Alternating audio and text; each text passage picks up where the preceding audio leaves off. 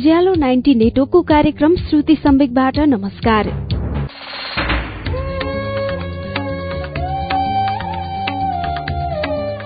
उज्यालो 90 network काठमाडौँसँगै देशभरिका 22 वटा FM स्टेशनहरूबाट हरेक मंगलबार र शुक्रबार राति 9:15 बजे कार्यक्रम श्रुति सम्वेक प्रस्तुत हुन्छ। कार्यक्रम श्रुति सम्वेकमा हामी वरिष्ठ साहित्यकारहरूका उत्कृष्ट गद्यहरू वाचन गर्दछौं। श्रुति सम्वेकको शुक्रबारको श्रृंखलामा केही सातादेखि हामीले पावल्लो कोहेल्लोको उपन्यास 11 मिनट्स सुनिरहेका छौं। विनिता पौडेलद्वारा नेपालीमा अनुवाद गरिएको उपन्यास 11 मिनट्सको 9औं श्रृंखला अब सुनौ अच्युत घिमिरेको आवाजमा।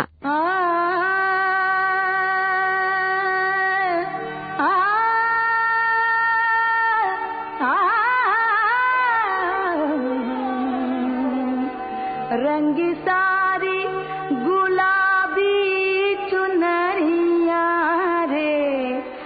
मैले मेरा भूतहरू र मेरो अँध्यारो पक्षको सामना गरिसकेको छु। राल्फ भन्दै गयो, म ठूलो गहिराईसम्म पुगेको छु र सबै थोक परीक्षण गरिसकेको छु। त्यस क्षेत्रमा मात्र होइन, सबै क्षेत्रमा यसभन्दा अघि भेट भएको रातमा भने म प्यासको माध्यमबाट आफ्नो परिधिबाट बाहिर पुगेँ, पीडाको माध्यमबाट होइन। मैले आफ्नो आत्माको गहिराईमा डुबुल्की मारे र मलाई थाहा छ म अझै यही जीवनबाट धेरै राम्रा कुराहरू पाउन सक्छु। उसले भन्न चाहेको थियो, ती धेरै राम्रा चीजहरूमध्ये तिमी एक हौ, त्यसैले कृपया त्यो बाटो नहिँड। तर उसँग त्यसो भन्ने हिम्मत थिएन। त्यसको सट्टा उसले एउटा ट्याक्सी बोलायो र ड्राइभरलाई तालको किनारामा लैजान भन्यो, जहाँ एक युग अगाडि पहिलोचोटि भेट भएको बखत उनीहरू सँगसँगै हिँडेका थिए। मारियाले आग्रहलाई बुझिन् र केही बोलिनन्। उनको भित्री मनले उनलाई भनिरहेको थियो कि उनले गुमाउनु पर्ने धेरै थियो, तर उनको मगज अघिल्लो रातका घटनाहरूबाट अझै मधोस भइरहेको थियो। उनीहरू ताल नजिकैको बगैँचामा पुगिसकेपछि मात्र उनी आफ्नो निष्क्रिय अवस्थाबाट म्युजिन्। अझै त्यो गर्मीकै समय भए पनि राति धेरै चिसो हुन थालिसकेको थियो।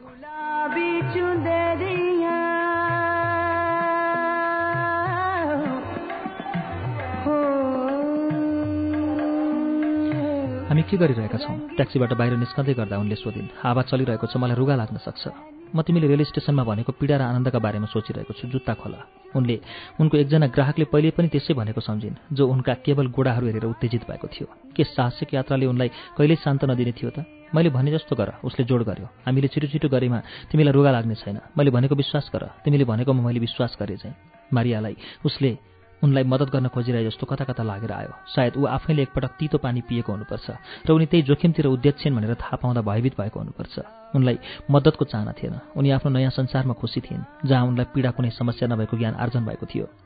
ब्राजिल उनको जीवनको सबैभन्दा महत्त्वपूर्ण कुरा भएकाले उनले आफ्ना जुत्ताहरू खोलिन्। भुइँ मसिना मसिना ढुङ्गाहरूले भरिएको थियो, जसले तुरुन्त उनका मोजाहरू च्यातिदियो। तर त्यसको केही मतलब भएन, किनकि उनी नयाँ मोजा किन्न सक्थिन्। ज्याकेट खोला, उनी नाइ भन्न सक्थिन्, तर विगत रातदेखि आफ्नो बाटोमा आउने जेसुकैलाई हुन्छ भन्दाको आनन्दप्रति उनी अभ्यस्त भइसकेकी थिइन्। उनले आफ्नो ज्याकेट खोलिन्। अझै न्यानो रहेको उनको शरीरले प्रतिक्रिया व्यक्त गर्न समय लियो। त्यसपछि चिसोले उनलाई बिस्तारै छुँदै गयो।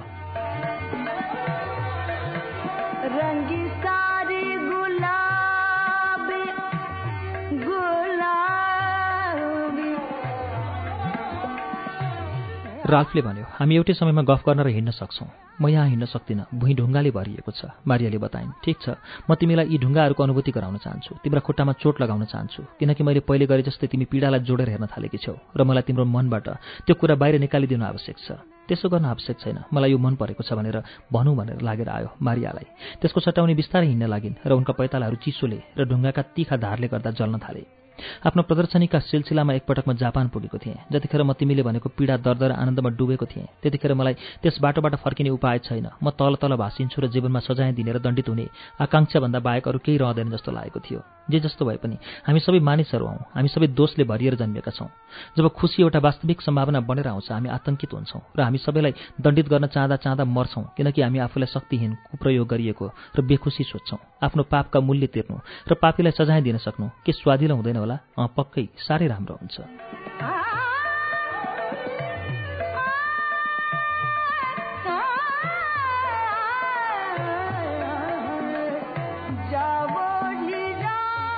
मारिया अझै हिँडिरहेकी थिइन्। पीडा र चिसोले गर्दा उसले भनेका कुरामा ध्यान दिन गाह्रो भइरहेको थियो, तर उनी भरमग्दुर प्रयास गरिरहेकी थिइन्। मैले तिम्रा नाडीका डामहरू देखेँ, हतगडीका डामहरू।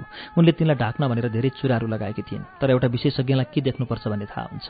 अब यदि तिम्रा हालसालैका अनुभवहरूले यो कदम लिनुपर्छ भनेर तिमीलाई भनिरहेका छन् भने म तिमीलाई रोक्नेवाला छैन, तर तिमीले त्यो सबै कुराको वास्तविक जीवनसँग कुनै सम्बन्ध छैन भनेर बुझ्नुपर्छ। कुन कदम लिने? पीडा र आनन्दको, आत्मपीडा र परपीडाको, त्यसलाई जेसुकै भन, तर यदि आफ्नो बाटो त्यही हो भनेर निश्चय गरिसकेकी छौ भने म दुःखी हुनेछु। म त्यो प्यासको अनुभूतिलाई सम्झिनेछु, हाम्रा भेटघाटहरूलाई सम्झिनेछु, तिम्रो ज्योति सम्झिनेछु, तिमीले दिएको कलमलाई म ठूलो सम्पत्ति मान्नेछु र प्रत्येक रात आगो बाल्दा तिमीलाई सम्झिनेछु। तर तिमीलाई खोज्दै कहिले आउने छैन।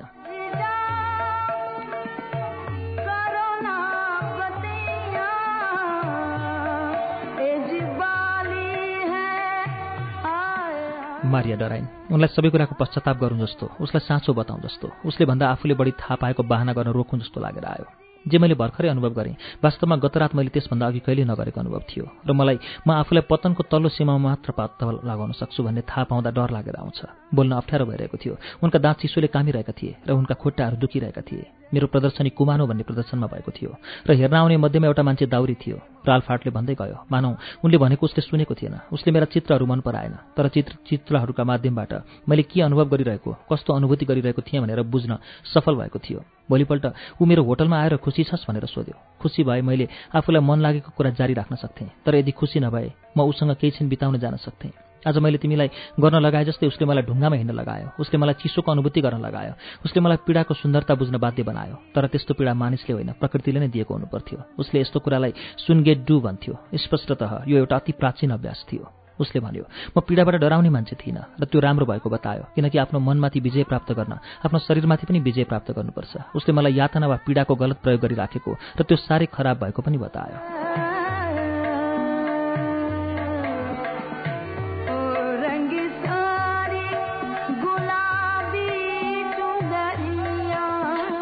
मारियाले एउटा तीखो ढुङ्गाले आफ्नो खुट्टामा काटिरहेको महसुस गरिन्, तर चिसोले गर्दा पूर्ण दुखाइको अनुभव भएन, किनकि उनको शरीर लाटो भएको थियो। उनी राल्फार्टले भनेको कुरा मात्र गर्न सक्ने भएकी थिइन्। ईश्वरको यस पवित्र संसारमा किन मानिसहरू उनको पीडा मात्र देखाउन इच्छुक थिए? पवित्र पीडा, आनन्दसँगै आउने पीडा, व्याख्या गर्न सकिने वा नसकिने पीडा, तर सधैँ पीडा पीडा। उनको काटिएको खुट्टाले त्यतिखेरसम्म हिँड्न सक्थिन् जतिखेरसम्म राल्फले उनलाई त्यसो गर्न भन्थ्यो, किनकि उनले आजीवन यसो गर्नुपर्ने थिएन। र अकस्मात उनको दिमागमा अर्को विचार आयो। भोलि उनी आफ्नो गोडामा चोट लागेकोले कोपाकबाना जान नसकेमा के हुन्थ्यो, वा चिसोले गर्दा रुगा लागेर जान नसकेमा नि? उनले आफ्नो अपेक्षामा आउने ग्राहकहरूका बारे सोचिन्, उनलाई विश्वास गर्ने मिलनलाई सम्झिन्, उनले गुमाउने पैसा सम्झिन्, आफूले किन्ने योजना गरेको कृषिभूमि सम्झिन्, आफ्ना गौरवान्वित बाआमालाई सम्झिन्। तर यातनाले यी सम्पूर्ण विचारहरूलाई दिमागबाट खेद्यो। उनले एकपछि अर्को पाइला सार्दै गइन्।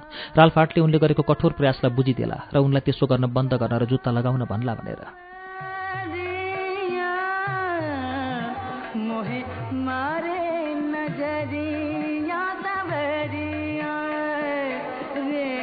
तर राल्फार्ट पूर्णतया बेमतलबी देखियो। उनको पीडाबाट अति टाढा, मानौ यो उनले अहिलेसम्म थाहा नपाएको, उनलाई अति चित्ताकर्षक लागेको, तर हतकडीभन्दा गहिरा डामहरू छोड्ने एउटा मात्र उपाय थियो।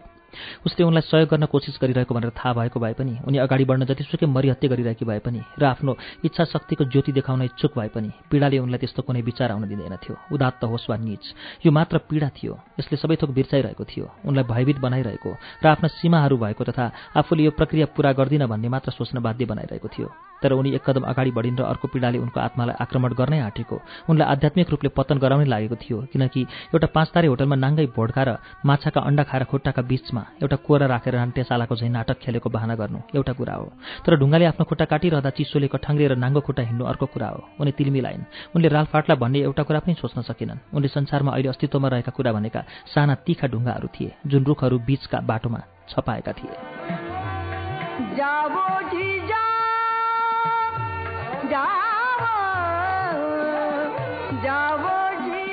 त्यसपछि जब आफूलाई त्यसो गर्न बन्द गरौँ जस्तो लाग्यो, उनमा नयाँ अनुभूति बारिए। उनी आफ्नो परिधिमा पुगेकी थिइन्। त्यसभन्दा पर एउटा खाली ठाउँ थियो जसमाथि उनी तैरिरहेकी थिइन्। आफूले के अनुभूति गरेकी छु भन्ने थाहा नपाई।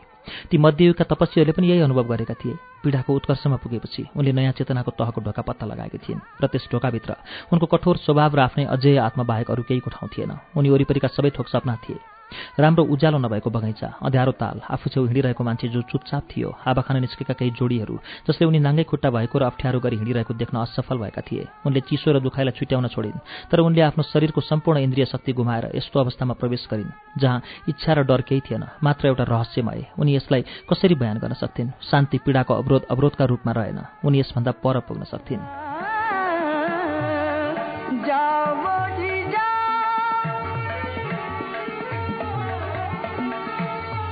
अब उनीसँग मात्र आत्मा बाँकी थियो।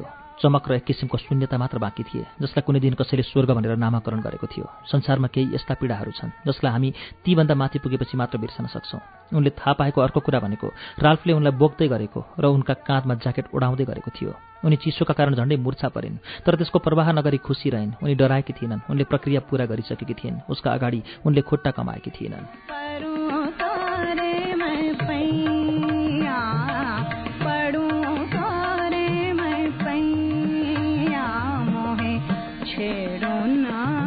मिनेटहरू घण्टामा लम्बिए। उनी उसकै अँगालोमा निदाएको हुनुपर्छ, किनकि बिउजिँदा अझै अँध्यारो थियो। उनी एउटा कुनामा एउटा टिभी भएको कोठामा थिइन्। कोठामा अरू केही थिएन, सेतो खाली। राल्फ एक कप तातो चक्लेट लिएर आयो। राम्रो, उसले भन्यो, तिमी पुग्नुपर्ने ठाउँमा पुगिसक्यौ। मलाई तातो चक्लेट पिउने मन छैन, मलाई वाइन पिउन मन लागेको छ।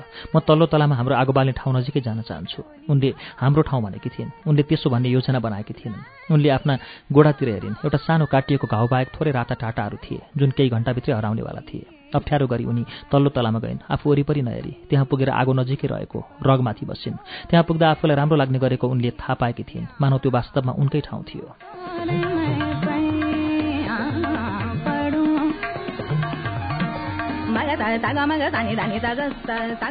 दाउरेले मलाई भन्यो, जब तिमी कुनै शारीरिक व्यायाम गर्छौ, जब तिमी आफ्नो शरीरबाट अधिकाधिक शक्ति खर्च गर्न खोज्छौ, त्यति बेला तिमी एउटा अनौठो आध्यात्मिक शक्ति खर्च गर्न खोज्छौ। त्यति बेला तिमी एउटा अनौठो आध्यात्मिक शक्ति प्राप्त गर्छौ। त्यो शक्ति नै मैले तिमीमा देखेको ज्योति हो। तिमीलाई कस्तो लाग्यो?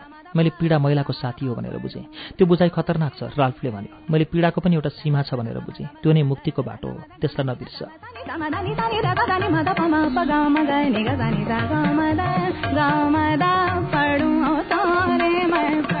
मारियाको मस्तिष्क अझै अस्पष्ट थियो। उनले आफ्ना परिधिलाई नागेर पर पुग्दा त्यो शान्तिको अनुभव गरेकी थिइन्। उसले उनलाई एउटा छुट्टै खालको पीडा देखाइदिएको थियो, जसले पनि उनलाई अचम्मको आनन्द दिएको थियो। राल्फले एउटा फाइल उठायो र उनका अगाडि खोल्यो। यसमा चित्रहरू थिए। वेश्यावृत्तिको इतिहास। हामी भेट हुँदा तिमीले मसँग त्यही मागेका थियौ। हो, उनले मागेकी थिइन्, तर त्यसो भनेर त उनले केवल गफ गर्नका लागि मात्र भनेकी थिइन्। चाखलाग्दो केही भनौँ भन्ने प्रयत्न स्वरूप भनेकी थिइन्। अहिले त्यसको केही महत्त्व थिएन। अहिलेसम्म म कोही नपुगेको समुद्रमा यात्रा गरिरहेकी छु। यसको इतिहास छ भनेर मलाई थाहा थिएन। मानिसहरूले भन्ने गरे चाहिँ यो संसारकै सबभन्दा पुरानो पेसा हो भन्ने मात्र थाहा थियो, तर यसका पनि एउटा वा अझ भनौँ दुईवटा इतिहास रहेछन्। यी तस्बिरहरू के हुन् नि? उसले भनेको कुरामा उनको स्पष्ट अरुचि देखेर राल्फाट अलिअलि बेखुसी देखियो, तर यस्तो भावनालाई तुरुन्त पन्छाएर भन्यो, मैले पढ्दा, अनुसन्धान गर्दा, सिक्दा टिपेका चिजहरू यी तस्बिरहरू हुन्। हामी अर्को दिनका बारेमा गफगाफ गरौँ र म आज विषय परिवर्तन गर्न चाहन्न। म पीडाको बारे बुझ्न चाहन्छु।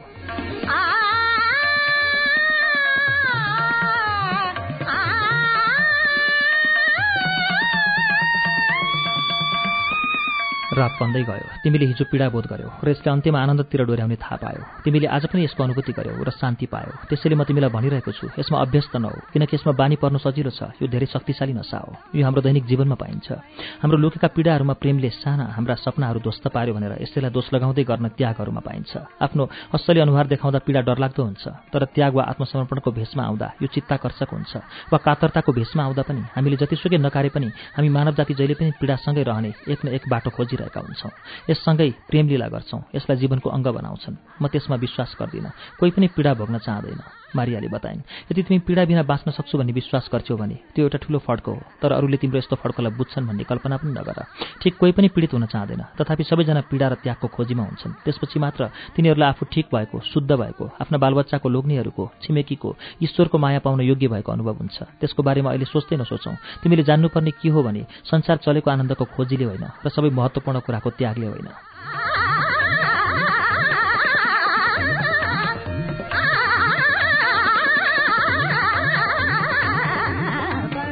के सिपाही लडाइँमा जाने शत्रुलाई मार्नका निम्ति हो? होइन, ऊ आफ्नो देशका लागि मर्न गएको हो। के एउटी श्रीमती आफ्नो श्रीमानलाई कति खुसी छु भनेर देखाउन चाहन्छन्? होइन, होइन, उनी त उसप्रति कति समर्पित छु भनेर देखाउन चाहन्छन्। उसलाई खुसी पार्न उनी कति पीडा बोकिरहेकी छु भनेर देखाउन चाहन्छन्। के श्रीमान चाहिँ आफूले व्यक्तिगत सन्तुष्टि पाउने सोचेर काम गर्न जाने हो? होइन, उसले आफ्नो कडा परिश्रम परिवारको हितका लागि समर्पित हुन्छ र यस्तै अरू पनि हुन्छ। छोराहरू आफ्ना बाआमालाई खुसी पार्न आफ्ना सपनाहरू बिर्सिदिन्छन्। बाआमाहरू आफ्ना छोराछोरीका खुसीका लागि जीवन समर्पण गर्छन्। केवल खुसी मात्र ल्याउने एउटै चिज प्रेम न्यायसङ्गत छ भनेर प्रमाणित गर्न पीडा र दुःखको प्रयोग गरिन्छ।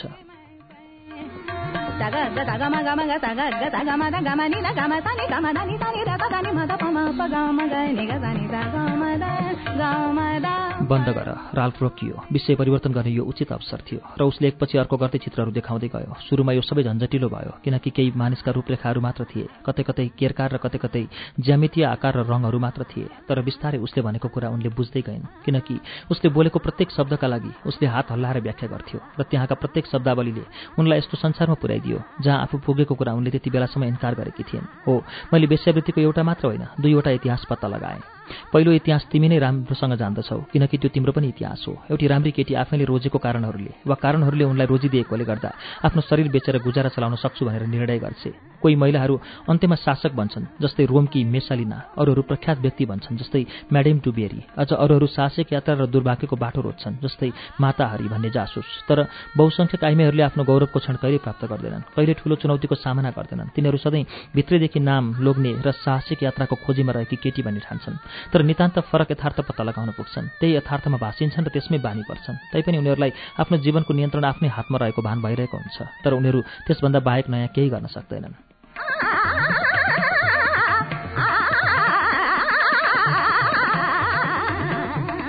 कलाकारहरूले 300 वर्षभन्दा बढीबाट मूर्तिहरू बनाउने, चित्रहरू बनाउने र किताब लेख्ने गरिरहेको छन्। ठिक त्यसै गरी यो सम्पूर्ण अवधिमा केही कुरा परिवर्तनै नभए जस्तो गरेर वेश्याहरूले आफ्नो काम अगाडि बढाइरहेका छन्। तिमीलाई अरू विवरण जान्ने रहर छ? मारियाले टाउको हल्लाइन्। पीडाबारे बुझ्न उनलाई समय आवश्यक थियो, तर पार्कमा हिँडिसकेपछि त्यसले उनलाई शरीरमा केही अति राम्रो चीजको छोडेको अनुभूति भइरहेको थियो। वेश्याहरू पौराणिक किताबहरू, सुमेरुका लेखोटहरू, बाइबलका पुरानो र नयाँ टेस्टामेन्टहरूमा पाइन्छन्। तर यो पेशा ईसापूर्व 6औं शताब्दीतिर मात्र सङ्गठित हुन लाग्यो जब ग्रिसका सांसद सोलोनले राज्य नियन्त्रित वेश्यालयहरू स्थापना गरे र छालाको व्यापारमाथि कर लगाउन सुरु गरे। एथेन्सका व्यापारीहरू खुसी भए किनकि एकताका प्रतिबन्धित कुरो अब वैध भएको थियो। वेश्याहरू भने उनीहरूले तिरेको करका आधारमा वर्गीकृत गरिन थाले।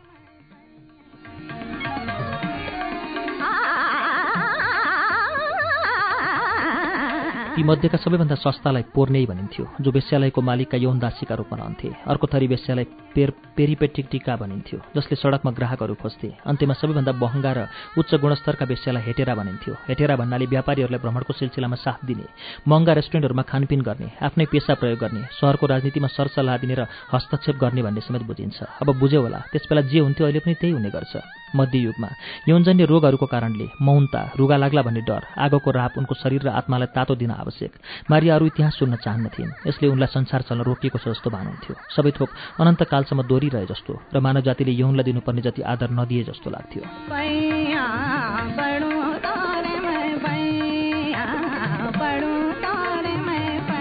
राल्फले भन्यो, तिमी इच्छुक देखिन्नौ। उनले आफैलाई सम्हालिन्। जे होस्, आफूले मनपेट दिने निर्णय गरेको मानिस यही थियो, तर अब उनी निश्चित हुन सकिनन्। मैले जानेको कुरामा म ध्यान दिन सक्दिनँ, यसले मलाई बेखुसी मात्र बनाउँछ। तिमीले अर्को पनि इतिहास छ भनेर भनेका थियौ।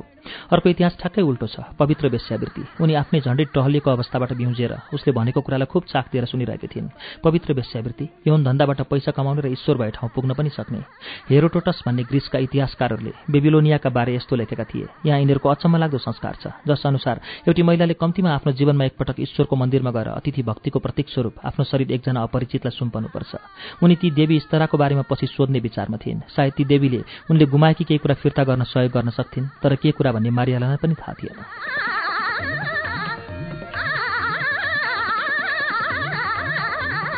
स्टार देवीको प्रभाव मध्यपूर्वभरि फैलियो, मार्टिनिया, सिसिली र भूमध्य सागरीय बन्दरगाहहरूसम्म। पछि रोमन साम्राज्यकालमा अर्को देवी भेस्टाले पूर्ण कुमारित्व वा पूर्ण समर्पणको माग गरिन्। त्यहाँको पवित्र ज्योति बालिरहन उनको मन्दिरको स्याहार गर्ने आइमाईले जवान पुरुष र राजाहरूलाई यौन क्रीडाको बाटोमा हिँडाउन अग्रसर गराउनु पर्थ्यो। उनीहरू यौन उत्तेजक भजनहरू गाउँथे, आङमा देवता उत्रिएको जस्तो गर्थे, आफ्नो उत्तेजनालाई देवतामा लीन भएर ब्रह्माण्डका लागि चढाउँथे। राल्फ हार्टले पुरानो कविताको फोटोकपी देखायो। पेजको पुच्छारमा तिनलाई जर्मन भाषामा अनुवाद गरिएको थियो। उसले बिस्तारै पढ्यो, प्रत्येक लाइनलाई अनुवाद गर्दै पढ्यो।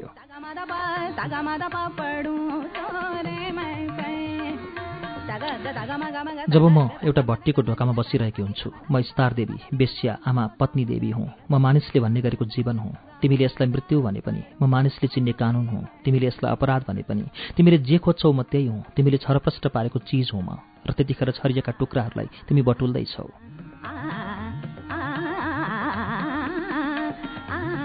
मारिया घुक्क घुक्क गरेर रुँदै थिइन्। राल्फ हार्ट चाहिँ हाँस्यो। उसको शक्ति फेरि आइरहेको थियो। उसको ज्योति फेरि चम्किन थालेको थियो। इतिहासलाई निरन्तरता दिनु, उनलाई चित्रहरू देखाउनु र उनलाई प्रेमको महसुस गराउनु नै उत्तम हुन्थ्यो।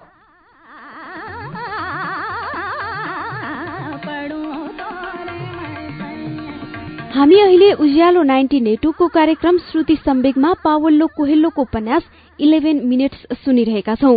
उपन्यासको बाँकी अंश केही बेरमा वाचन हुनेछ। उज्यालो सुन्दै गर्नुहोला।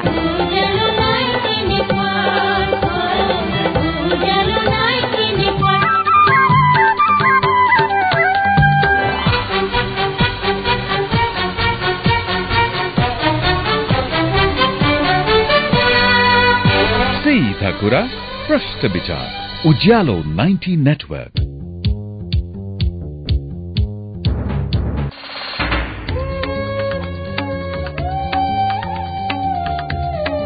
कार्यक्रम श्रुति सम्वेक तपाई अहिले उज्यालो 90 नेटवर्क काठमाडौँसँगै इलाम एफएम, रेडियो ताप्लेजुङ, झापाको एफएम मेचिट्युन्स र बिर्ता एफएम, धरानको विजयपुर एफएम, बर्दिवासको रेडियो दर्पण, रामेछापको रेडियो तीनलाल, दोलखाको कालिन्चोक एफएम, वीरगंजको Narayani FM, Hetauda FM, radio चितवनमा पनि सुनिरहनु भएको छ। त्यसैगरी नुवाकोट एफएम, फलेबासको रेडियो पर्वत, पोखराको रेडियो तरंगमा पनि श्रुति सम्वेक सुन्दै हुनुहुन्छ। रेडियो प्युठान, दाङको रेडियो मध्यपश्चिम, रुकुमको रेडियो सुस्ने, कपिलवस्तुको रेडियो बुद्ध आवाज, भेरीको रेडियो कोहलपुर, सल्यानको रेडियो राप्ती, सुर्खेतको रेडियो भेरी र जुम्लाको रेडियो कर्णालीबाट पनि अहिले एकैसाथ श्रुति सम्वेक प्रसारण भइरहेको छ। श्रुति सम्वेकको आजको श्रृंखलामा हामीले पावल्लो कोहेल्लोको उपन्यास 11 मिनट्स सुनिरहेका छौं। उपन्यासको बाँकी अंश अब सुनौ।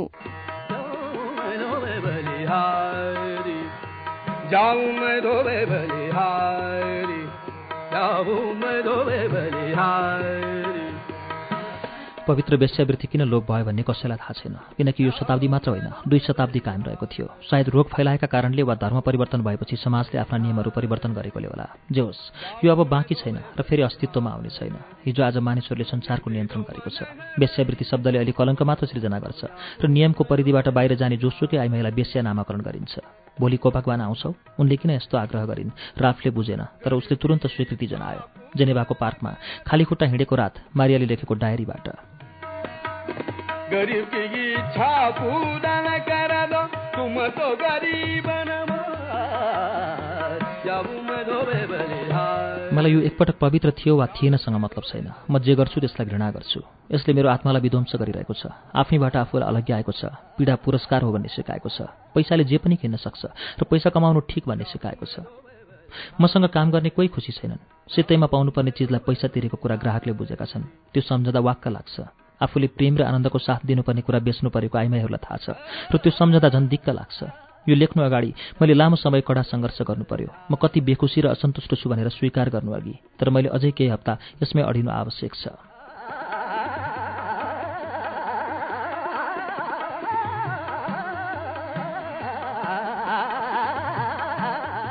तर म केही नगरी बस्न सक्दिनँ। सबै थोक सामान्य छ भनेर बहाना गर्न सक्दिनँ। यो जीवनको एउटा चरण मात्र हो भनेर चुपचाप रहन सक्दिनँ। म यसलाई बिर्सन चाहन्छु। मैले प्रेम गर्नु आवश्यक छ। बस मैले प्रेम गर्नु आवश्यक छ। जीवन अति छोटो छ वा अति लामो पनि मेरा लागि यति खराब तरिकाले बाँच्ने अवसर दिएकाले।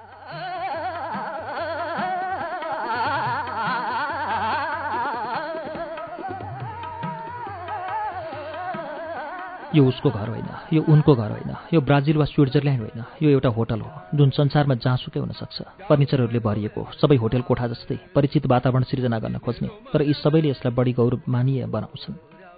तालको मनोरम दृश्य देखिने र पीडा, दर्द तथा उमङ्गको सम्झना गराउने होटल यो होइन। यसबाट स्यान्टियागो जाने बाटो देखिन्छ, जो तपस्याको होइन तीर्थको बाटो हो। यो बाटो यस्तो ठाउँ जहाँ मानिसहरू क्याफेमा भेट हुन्छन्, एकअर्काको ज्योति पत्ता लगाउँछन्, मित्र बन्छन् र प्रेममा पर्छन्। अहिले पानी परिरहेको छ। रातको यो समयमा त्यो बाटोमा अहिले कोही हिँडिरहेको छैन, तर त्यस बाटोमा मानिसहरू वर्षौं, दशकौं, शताब्दीौं हिँडेका थिए। सायद त्यो बाटोलाई फुर्सदको सास फेर्न आवश्यक छ। दिनैपछि यसलाई टेक्दै अगाडि बढ्ने पाइलाहरूबाट एकछिन आराम गर्नु छ। बत्ती निभाऊ, पर्दा बन्द गर।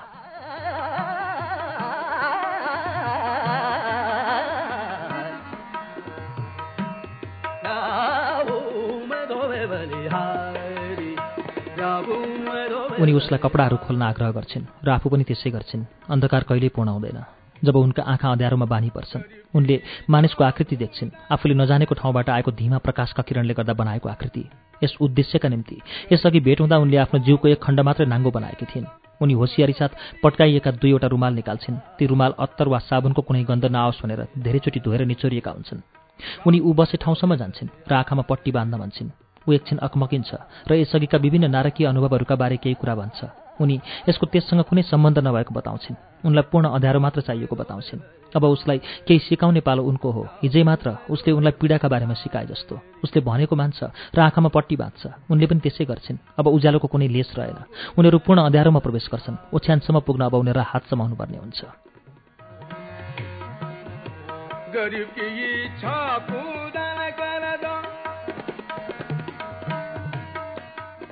मारिया भन्छन्, होइन, हामी सुत्नु हुँदैन। सधैँ जस्तो हामी आम्ने सामने भएर बसौँ, अलि नजिक, ताकि मेरा घुँडाले तिम्रो घुँडा छौन्। उनले सधैँ यसो गर्न चाहेकी थिइन्, तर यसो गर्न नभई नहुने कुरा समय पाएकी थिइनन्। उनको पहिलो केटो साथीसँग होइन, वा उनलाई पहिलोचोटि सम्भोग गर्ने पुरुषसँग होइन, उनलाई 1000 फ्र्याङ्क तिर्ने अरबसँग पनि होइन। 1000 फ्र्याङ्क उनले चाहेको कुरा किन्न अपर्याप्त भए पनि सायद उसलाई बढी दिन सक्छु भन्ने आशा गरेर होला।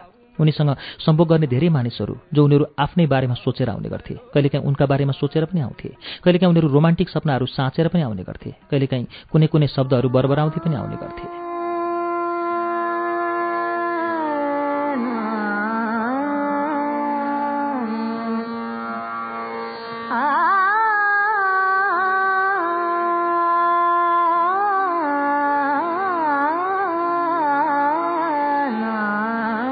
उनी आफ्नो डायरीका बारेमा सोच्छिन्। उनलाई आफ्नो कामदेखि वाक्क लागिसकेको थियो। त्यसैले उनलाई बाँकी हप्ताहरू छिटो बिते हुन्थ्यो भन्ने लाग्छ। सोही कारणले गर्दा उनले आफैलाई यस मानिससित समर्पित गरेकी थिइन्, किनकि उनको प्रेमको ज्योति उसैसँग लुकेको थियो। इभले खाएको स्याउ पहिलो पापकर्म थिएन। पहिलो पापकर्म त उनले चाखेको चिज एडमले पनि चाख्नुपर्छ भन्ने उनको विश्वास थियो। इभ आफूलाई साथ दिने व्यक्ति बिना आफ्नो बाटोमा अघि बढ्न डराएकी थिइन्। त्यसैले आफ्नो अनुभूति साट्न उनलाई आवश्यक भइसकेको थियो। निश्चित चिजहरू साझा प्रयोग गर्न सकिँदैन। न त हामी स्वेच्छाले डुबुल्की मार्ने समुद्रहरूसँग डराउँछौँ। सबै मानिसको शरीरलाई डरले अवरोध गर्छ। मानिस यसलाई बुझ्न नाकमा पनि पुग्न तयार हुन्छ। एकअर्कोलाई प्रेम गरौँ, तर एकले अर्कालाई बसमा राख्ने कोसिस नगरौँ।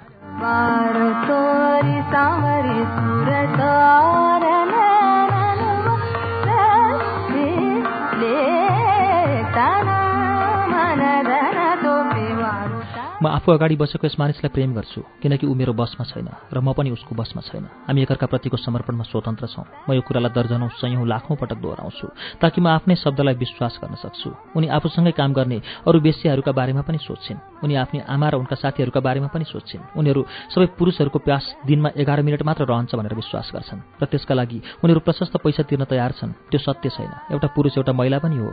ऊ महिला फेला पार्न चाहन्छ, आफ्नो जीवनलाई सार्थक बनाउन चाहन्छ। के उनकी आमा पनि मारियाले जस्तै गर्थिन्? बुबासँग हुँदा स्खलित भएको बहाना गर्थिन्? वा ब्राजिलका भित्री भागमा महिलालाई अझै यौनको आनन्दबाट वञ्चित गरिन्छ? उनलाई जीवन र प्रेमका बारेमा अति थोरै थाहा छ र अहिले आँखामा पट्टी बाँधेको अवस्थामा उनले सबै चिजको उद्गम पत्ता लगाइरहेकी छन् र यो उनले चाहेको जस्तो र त्यही ठाउँमै सुरु भएको हुन्छ।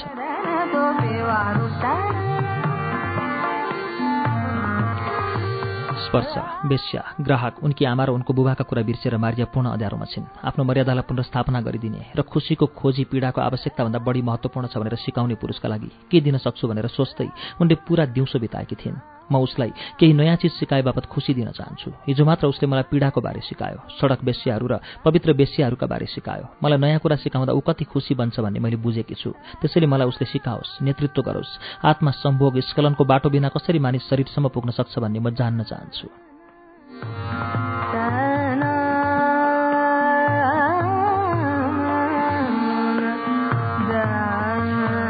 उनी आफ्नो हात अगाडि तन्काउँछिन् र उसलाई पनि त्यसै गर्न भन्छन्। उनी केही शब्दहरू फुसफुसाउँछिन्। यस रात यो नोम्यान्स ल्यान्डमा उनी आफ्नो छाला पत्ता लगाउन चाहन्छन्।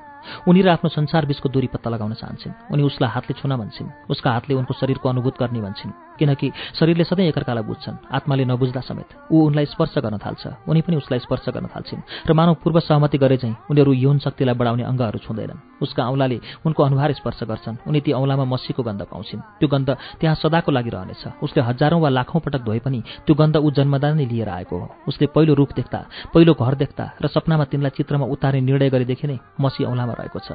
ऊ पनि उनका औँलामा केही बास्ना पाउन समर्थ भएको हुनुपर्छ, तर के को बास्ना भनेर उनी अनुमान गर्न सक्थिन्। सोध्न पनि चाहन्नन्, किनकि त्यस बखत सबै थोक शरीर भएको थियो र बाँकी चाहिँ मौनता। उनी सुमसुम्याउँछिन् र उनलाई पनि सुमसुमाइन्छ। उनी यसै गरेर रात बिताउन सक्थिन्, किनकि यो कार्य अति आनन्ददायी छ र सम्भोगमा अन्त्य हुने अवश्यम्भावी छैन।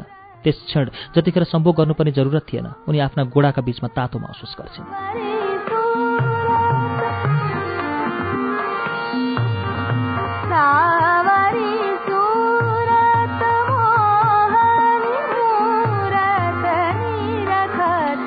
र उनी थाहा पाउँछिन् आफू असिन पसिन भएको थाहा पाउँछिन्।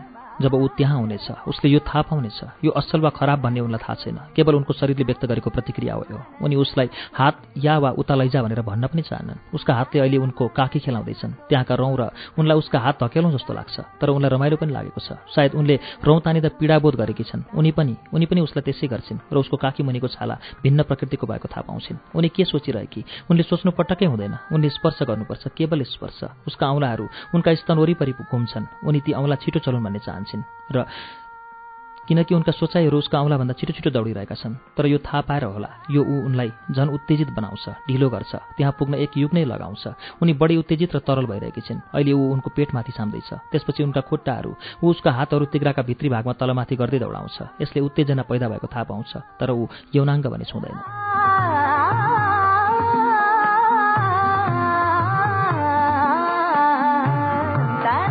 उनी पनि त्यसै गर्छिन्। उनको हात उसको छालामाथि तैरिन्छ। उसका गोडामा रौँ मात्र हुन्छ र उसको यौनाङ्ग नजिक पुग्दा उसलाई पनि उत्तेजना आएको उनलाई थाहा हुन्छ। अकस्मात त्यस्तो हुन्छ मानव उनले आफ्नो कुमारीत्व पुनर्प्राप्ति गरिन्, मानव उनले पहिलोचोटि कुनै पुरुषको शरीर सुमसुमाउँदै थिइन्। उनी उसको शरीर समाउँछिन्। उनले कल्पना गरे जति कडा छैन। उनी त्यति उत्तेजित हुँदा पनि कडा नहुनु कत्रो अन्याय। तर के थाहा, पुरुषलाई बढी समय आवश्यक पनि त हुन सक्छ।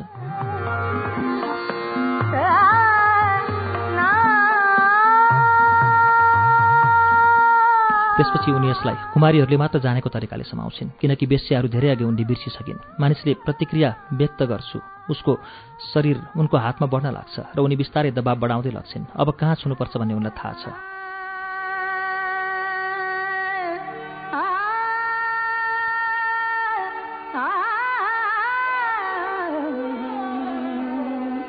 रंगी सारी गुलाबी चुनरिया रे, रंगी सारी मारियालाई महसुस हुन्छ साह्रै मजा आइरहेको छ र उसले आफूलाई अँगालोमा बाँधिदिए हुन्थ्यो जस्तो।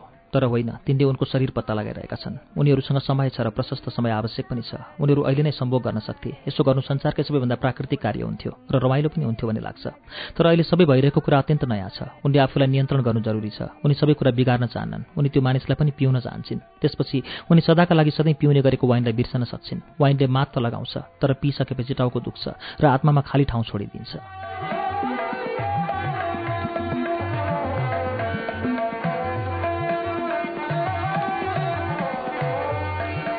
उनी रोकिन्छन्। आफ्ना औँलाहरू उसका औँलाहरूसँग मिलाउँछिन्। उनी एउटा आनन्दले कराएको आवाज सुनिन्छ र आफूलाई पनि त्यसै गरौँ जस्तो लाग्छ। उनी शरीरभरि त्यो आवाज फैलिएको अनुभूति गर्छिन्। उसलाई पनि त्यस्तै हुनुपर्ने हो। स्खलन बिना नै उत्तेजना घट्न लाग्दछ र मस्तिष्कमा फैलिन्छ। यसले उनलाई केही पनि सोच्न नसक्ने बनाउँछ। उनले चाहेको यही हो, बीचमा रोकिने र अहिलेको आनन्दलाई पुरा शरीरभरि त्यो आवाज फैलिएको अनुभूति गर्छिन्। उसलाई पनि त्यस्तै हुनुपर्ने हो। स्खलन बिना नै उत्तेजना घट्न लाग्छ र मस्तिष्कमा फैलिन्छ। यसले उनलाई केही पनि सोच्न नसक्ने बनाउँछ। उनले चाहेको यही हो, बीचमा रोकिने र अहिलेको आनन्दलाई पुरा शरीरभरि फैलिन दिने, आफ्नो मस्तिष्कमा आक्रमण गर्न दिने, ताकि उनको प्रतिबद्धता, उनको इच्छा र उनको कुमारीत्व पुनर्स्थापित होस्। मारे नजरिया सबरिया। उनी बिस्तारै आफ्नो आँखाबाट पट्टी हटाउँछिन्। उसको आँखाबाट पनि। उनी ओछ्यान छेउको बत्ती बाल्छिन्। दुवैजना नाङ्गै छन्। तिनीहरू मुस्काउँदैनन्। तिनीहरू एकअर्कालाई हेर्छन्। म प्रेम हुँ, म सङ्गीत हुँ। उनी सोच्छिन्, नाचौँ। तर उनी केही भन्दिनन्। उनीहरू थोरै गफगाफ गर्छन्, फेरि कहिले भेट्ने छलफल गर्छन्। उनी एउटा मिति तोक्छिन्, सायद 2 दिनभित्रका लागि। ऊ उनलाई एउटा प्रदर्शनीमा डाक्न चाहेको बताउँछ, तर उनी हिचकिचाउँछिन्। त्यसो गर्नु भनेको उसको संसारबारे थाहा पाउनु हो। उसका साथीहरू उनीहरूले के भन्थे र के सोच्थे भनेर थाहा पाउनु हो। उनी नाइ भन्छन्, तर उनले वास्तवमा हुन्छ भन्न चाहेको महसुस गर्छ। त्यसैले ऊ अझ बिन्ती गर्छ, केही बकमफुसी तर्कहरू गर्छ। तर यो सब उनीहरूले अहिले गरिराखेको नृत्यको भाग हो। अन्त्यमा उनी सहमत हुन्छन्, किनकि त्यसो गर्न उनलाई मन लागेको छ। कहाँ भेट्ने भनेर उनीहरू निदो गर्छन्। उनीहरूले पहिले भेटेको क्याफेमा भेट्ने हुन् त? होइन, उनी भन्छन्। ब्राजिलीहरू धेरै अन्धविश्वासी हुन्छन् र तिमी पहिले भेट भएको ठाउँमा फेरि भेट हुनै हुँदैन, किनकि त्यसले एउटा चरण बन्द गर्न सक्छ र सबै थोक अन्त्य हुन सक्छ।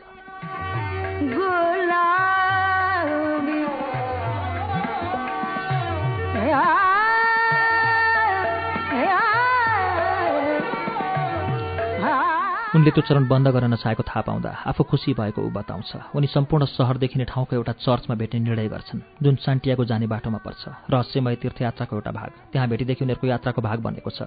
ब्राजिल फर्कने भनेर टिकट लिएको बेलुकी लेखेको मारियाको डायरीबाट। एक समयको कुरा हो। एउटा चरो थियो। ऊ 2वटा अति राम्रा पखेटा र रङ्गीचङ्गी अद्भुत आँखाहरू थिए। संक्षेपमा ऊ आकाशमा स्वतन्त्र उड्ने जीव बनाइएको थियो। उसलाई देख्ने जोसुकैलाई खुसी ल्याउने जीव थियो। एक दिन एउटी आइमाईले यो चरा देखिन् र उसँग प्रेममा परिन्। उनले उसको उडान हेरिन्। उनको मुख आश्चर्यले खुला रह्यो, उनको मुटु धड्किरह्यो, उनका आँखा उत्तेजनाले चम्किरहे। उनले त्यो चरालाई आफूसँग उड्नका लागि राखिन् र ती दुई पूर्ण मेलमिलापसाथ आकाशमा उडे। उनले त्यो चराको अति प्रशंसा र सम्मान गरिन्।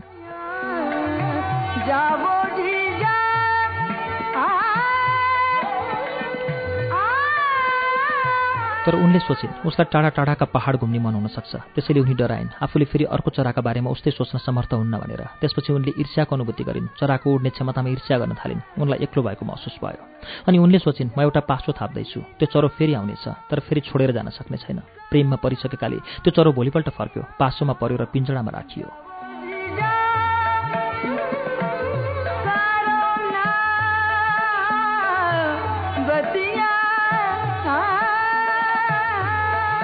उनी दिनैपछि चरालाई हेर्थिन्। ऊ त्यहीँ थियो, उनको भावनाको टुक्रा। उनले त्यो चरो आफ्ना साथीहरूलाई पनि देखाइन्। अब तिमीले चाहेको सायद सबै थोक पायो। तथापि एउटा अनौठो परिवर्तन देखिन थाल्यो। उनले त्यो चरो समाइसकेकाले यसलाई फकाउन आवश्यक थिएन। त्यसैले उसँगको चाह घट्न लाग्यो। त्यो चरा जो उड्न र आफ्नो जीवनको साँचो अर्थ व्यक्त गर्न सक्दैनथ्यो, दुब्लाउन थाल्यो र उसका प्वाखको चमक घट्दै गयो। ऊ कुरूप भयो। त्यसपछि ती आइमाईले उसको वास्ता गर्न छोडिन्, मात्र उसलाई खाना दिने र उसको पिञ्जडा सफा गर्ने गर्थिन्। एक दिन त्यो चरो मर्यो। आइमाई असाध्य दुखित बनिन् र दिनभर उसका बारे सोचेर बिताइन्।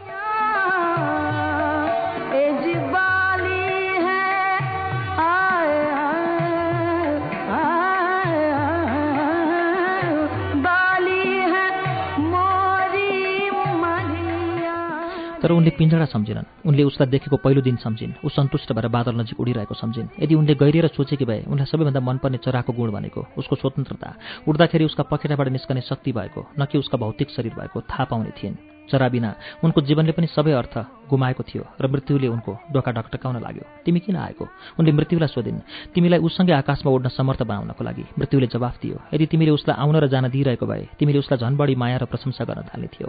तर अफसोस, उसलाई फेरि पाउन तिमीलाई मेरो आवश्यकता छ। उनले बितेका महिनाहरूमा पटक पटक दोहोऱ्याएर रिहर्सलका कामहरू गरेर नै आफ्नो दिनचर्या सुरु गरिन्। उनी एउटा ट्राभल एजेन्ट कहाँ गइन् र आफ्नो क्यालेन्डरमा चिन्ह लगाएको मितिमा ब्राजिल फर्कनका लागि एउटा टिकट किनिन्। त्यो मिति आउन अब 2 हप्ता मात्र बाँकी थियो।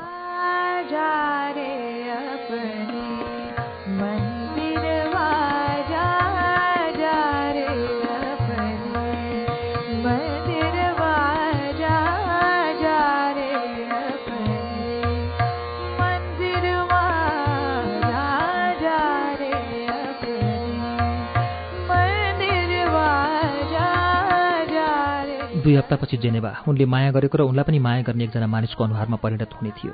रूढीबहन एउटा नाम मात्र हुने थियो, स्विट्जरल्यान्डको राजधानीलाई सम्झाउने नाम मात्र। उनी उनको कोठा, ताल, फ्रान्सेली भाषा, 23 वर्षीय केटीले गर्न सक्ने कुराहरू सम्झने थिइन्। गत रात मात्रै उनको जन्मदिन थियो। उनी चरालाई पिञ्जडामा राख्नेवाला थिएनन्, न त आफूसँगै ब्राजिल जान सल्लाह दिनेवाला थिइन्। उनको जीवनमा घटित एकमात्र शुद्ध चिज ऊ मात्र थियो। त्यस्तो चराले स्वतन्त्र उड्न पाउनै पर्छ र अरू कोहीसँगै उड्दा विगतको सम्झनामा डुब्नै पर्छ। र उनी पनि एउटा चरा नै थिइन्। आफ्नो साथमा रालफाट हुनु भनेको कोपाकबानामा उनले बिताएका दिनहरू सधैँ सम्झिरहनुहुन्थ्यो। त्यो उनको विगत थियो, भविष्य होइन।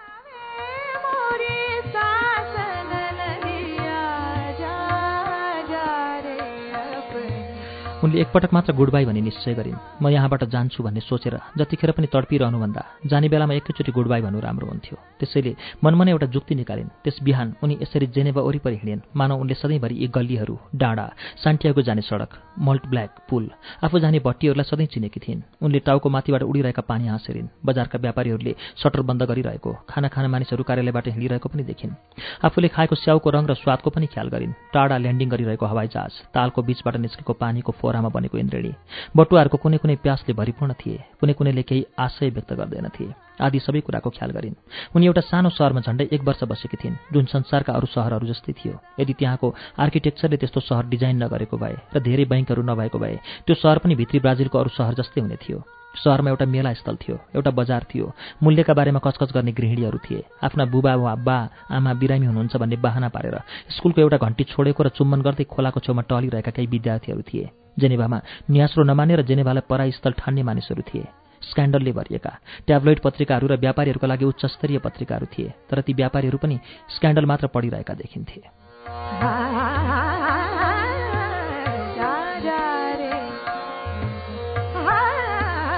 ती त्यसपछि व्यवस्थापन सम्बन्धीको किताब फिर्ता गर्न उनी पुस्तकालय गइन्। उनले त्यसको एउटा शब्द पनि बुझेकी थिइनन्। उनले आफ्नो जीवनको भाग्य र आफ्नै पनि नियन्त्रण गुमाएको जस्तो उनलाई लागेको बखत किताबले जीवनको लक्ष्य सम्झाउने वस्तुको काम गरेको थियो। यो एउटा नबोल्ने मित्रका रूपमा रहेको थियो, सादा पहेँलो भित्र ग्राफहरू भएको, तर हालसालैका अँध्यारा हप्ताहरूमा यसले प्रकाश दिने प्रकाश स्तम्भको काम गरेको थियो। सधैँ भविष्यको योजना बनाइरह्यो, सधैँ वर्तमानमा झसङ्ग भइरह्यो। उनले आफ्नै बारे सोचिन्। उनले आत्मनिर्भरता, निराशा, प्रेम, पीडा र फेरि प्रेमको माध्यमबाट आफैलाई चिन्न सकेको महसुस गरिन् र उनी यस्ता कुराहरू यहीँ अन्त्य गर्न चाहन्थिन्। त्यो सबै मध्येको अमिल्दो कुरा के थियो भने उनका केही साथीहरूले खास मानिसहरूसँग शुद्ध आउने आनन्द वा उन्मेषको कुरा गर्दा उनले यौनका माध्यमबाट आफूबारे केही राम्रो वा नराम्रो कहिल्यै पत्ता लगाएकी थिइन्। उनले उनको समस्या समाधान गरेकी थिइनन्। अझै उनी सम्भोगबाट स्खलित हुन सक्दिन थिइन्। उनले सम्भोगलाई यति फोहोरी काम बनाएकी थिइन् कि रालफाटले भने जस्तो उनले खोजेको ज्योति र खुसी यसबाट प्राप्त गर्न उनी कहिले समर्थ नहुन सक्थिन्।